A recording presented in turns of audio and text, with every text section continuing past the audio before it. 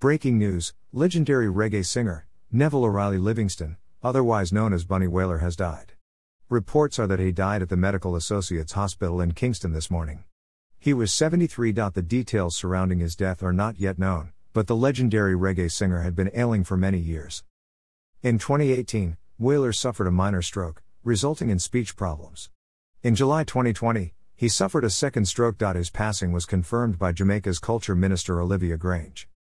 Bunny Wailer was a Jamaican singer-songwriter and percussionist, and was an original member of reggae group The Wailers along with Bob Marley and Peter Tosh. A 3-time Grammy Award winner, he is considered one of the long-time standard-bearers of reggae music. The Wailers performed in Zimbabwe in 1980 to mark Zimbabwe's independence. The concert was held at Rufaro Stadium in Harare City for over 100,000 spectators, during the Zimbabwe independence celebrations, 17th of April 1980. We are unsure if Bunny Wailer was part of the band that toured Zimbabwe. We will update once confirmed. May his soul rest in power. With love from Zimbabwe. Bob Marley at Rufaro Stadium. Additional sources: CNW Network, Wikipedia.